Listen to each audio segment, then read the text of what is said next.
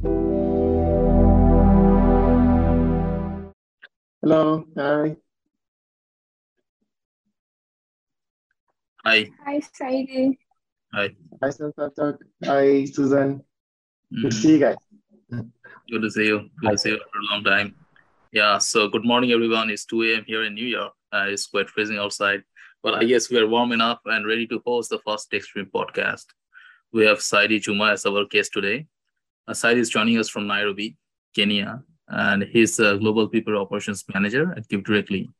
He was one of my managers during my summer internship, and what I love about Saidi most is the little smile that he always has on his face.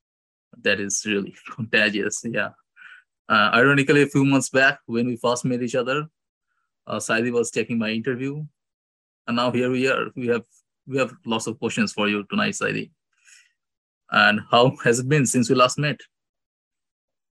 Yeah, it's been great. Still continuing to do the good work that we're trying to do here at Give Directly. And yeah, I like the fact that the tables have been turned down. You're the one who gets to ask me the questions. So yeah, really looking forward to this. Yeah. So yeah, can you tell a bit about Give Directly, what they do, and how they're helping the people in African countries, US, Yemen? Yeah, sure. So for those who don't know, Give Directly is a non-profit organization that enables donors to send cash directly to recipients all over the world. We are primarily in Africa, and we are present in 9 African countries. We did start operations in 2011 in Kenya, in a city called Kisumu, and we've expanded into about 4 other cities or counties in Kenya. And the initial launch in Kenya helped us to pivot and kind of expand into the other countries like Uganda, Rwanda, Malawi, Mozambique, Morocco, and so on and so forth. Yeah, and basically what we aim to do is elevate poverty through cash transfers directly to those who are living in poverty.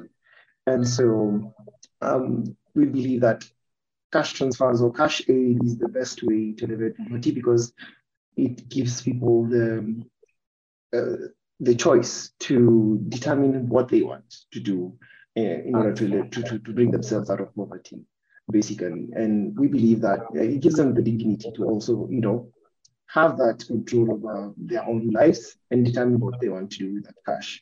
And yeah, we've been doing it for over a decade now. And there's been a lot of research into cash and how it helps people get out of poverty. And yeah, we're continuing to adapt and improve and make iterations of our programs to find the complete best way to deliver these cash programs in all the countries we're in. Yeah, very insightful. So now that we know a bit about Give Directly, Susan, can you ask the questions that you have in mind? Okay, hi, Saidi. My name is Susan, and I'm from southwestern part of Nigeria. So I'm going to be asking you some follow-up questions according to what Sasapaka said earlier. So, Saidi, can you tell us a little bit about your experience being in people team? Because I can see from your profile that you are currently the global people operations manager of Give Directly. So, can you tell us a little bit about what it feels like managing people in general? Yeah. Well, I joined you directly about 3 years ago, in 2019, December. So I'm about to hit my 3 year mark this December. And I initially joined as the Kenya Human Resource Manager, and I was in charge of all the people needs for the Kenya team.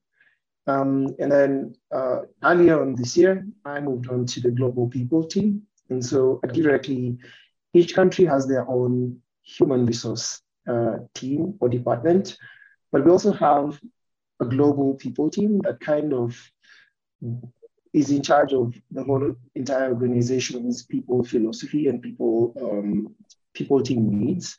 And so I pivoted to that team, or I shifted over to that team. And so my experience so far has been really great. I think Give Directly is an organization that puts people at the forefront. One of our values, or our first value, as Sansa Black may know is recipients first. But our second value is team next. So we believe in the collective success of the team rather than individual success. And so having that in mind, it makes it quite a good experience to work for Give Directly as a people team member, because it makes my work really easy knowing that I have the full backing of the organization to put forward any people initiatives that I believe would make the job experience or the work experience of all of our employees globally better. And so things like, okay, go ahead. Okay.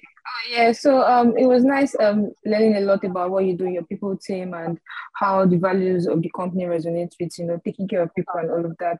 So our next question for you would be to know the prospect of HR analytics in general in Give Directly. So we know analytics has been currently being used in different business areas like human resources, operations, marketing. So we'd like to know how Give Directly is applying analytics in the field of HR at the moment. Yeah, so I'd speak to my current role where as a people operations manager, I basically am in charge of the compensation philosophy of the organization. And so having to work on compensation involves a lot of data. Part of what Sansaptak had come on to help us is actually, create tools that are going to help us benchmark people's salaries and be able to, determine and accurately determine what we're going to pay our team, because people are spread out across all over the world. And so we use a lot of analytics looking into things like cost of living, inflation rates, local market pay data, and all that data. We use that to come up with the different pay scales in different countries based off of that information. And so for me, analytics is very key, and to Give Directly as well, because we want to ensure that we are being equitable in our pay, that we are making sure that everybody is getting a decent living wage, a competitive salary. But other than that, across the whole organization, we use analytics like diversity data to make sure that we have a team that's representative of, the people we serve, representative of all, minority groups and all different types of people. Yeah, so data analytics and people analytics is very key, and it's at the forefront of what we do at the people team at Give Directly. Thank you so much, Saidi, for that. That was really insightful. You actually gave us a very wide range of how you apply analytics into finances, tailoring salary, promoting equity, and then you also talked about the diversity part. That's really nice in general. So what prospects do you think, maybe in the near future or in a couple of years, do you think you guys can get to in terms of people analytics? Could you give us some insight into that? Yeah, so I'd say we are constantly improving and trying to make sure that our analytics gets better and better on a year-on-year basis. And so in an ideal world in the future, I think we would be able to use analytics to do things that maybe at the moment we're not particularly, let's say, being able to do very microscopically.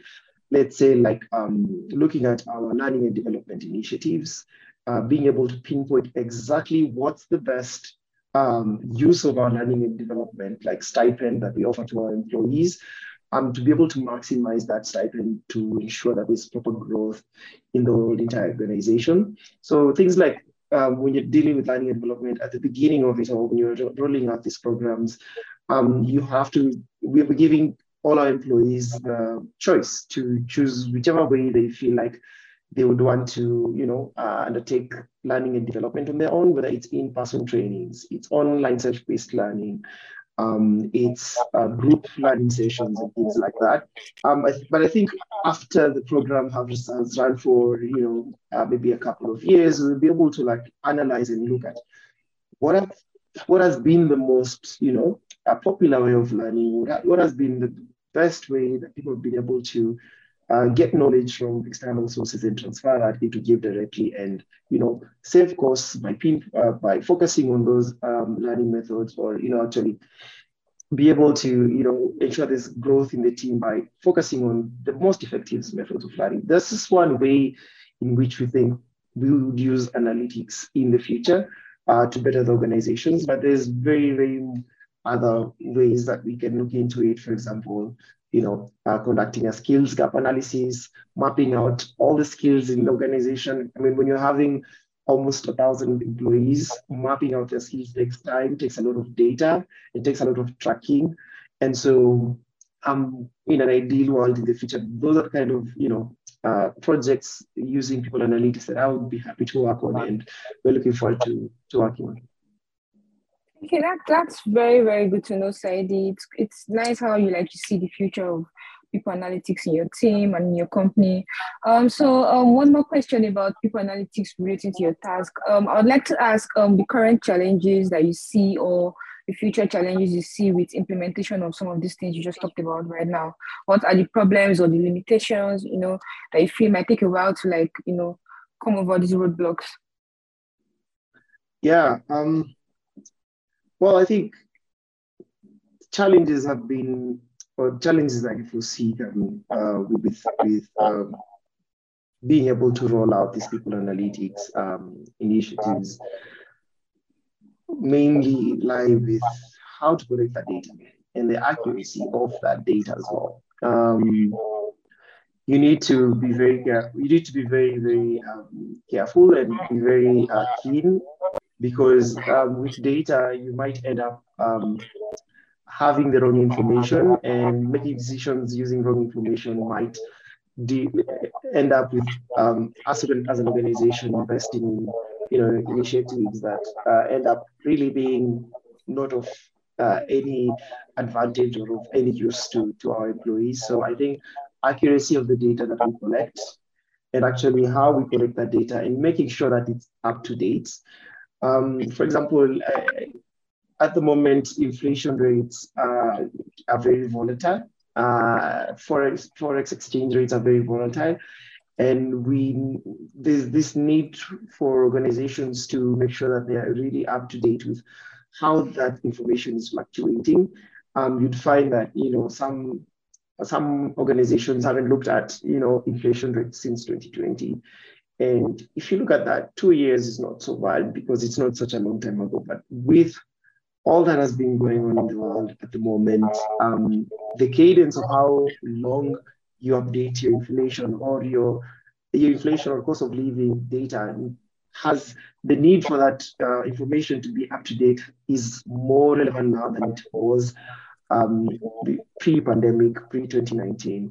And so accuracy of data and making sure that the data is also up to date, those are the challenges that we face. And I'd say also sources, getting truthful sources of data has also been a challenge.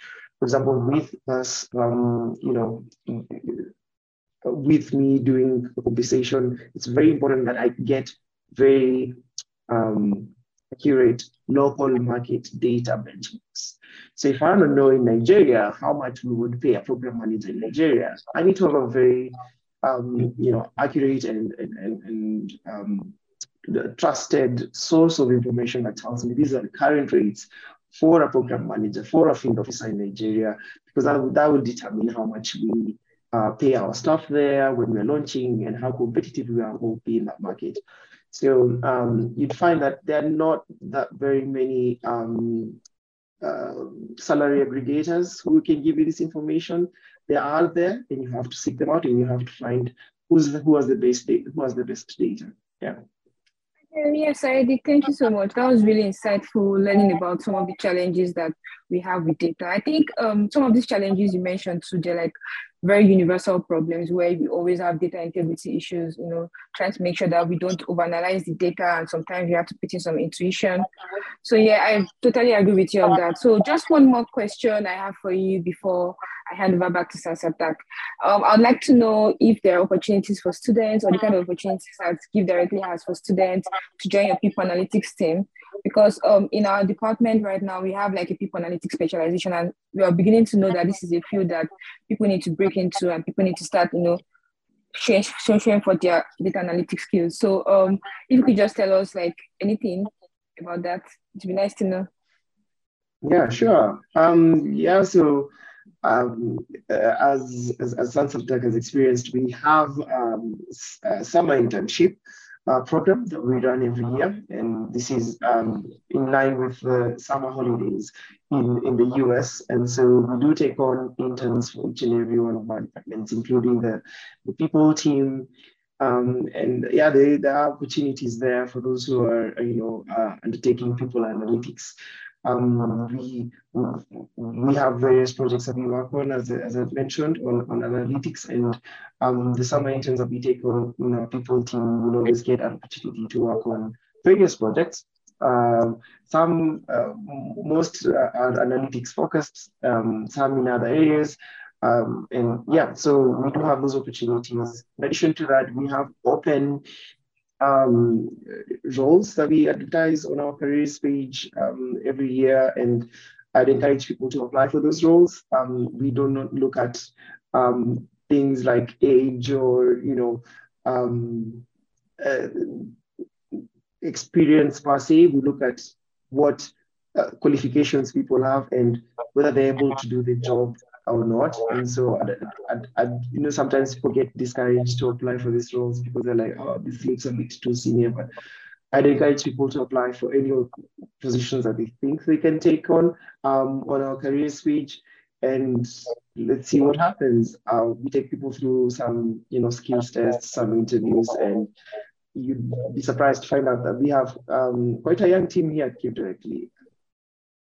Thank you so much for that. That's really insightful. It's really lovely to know that your team hires for summer interns and full-time roles.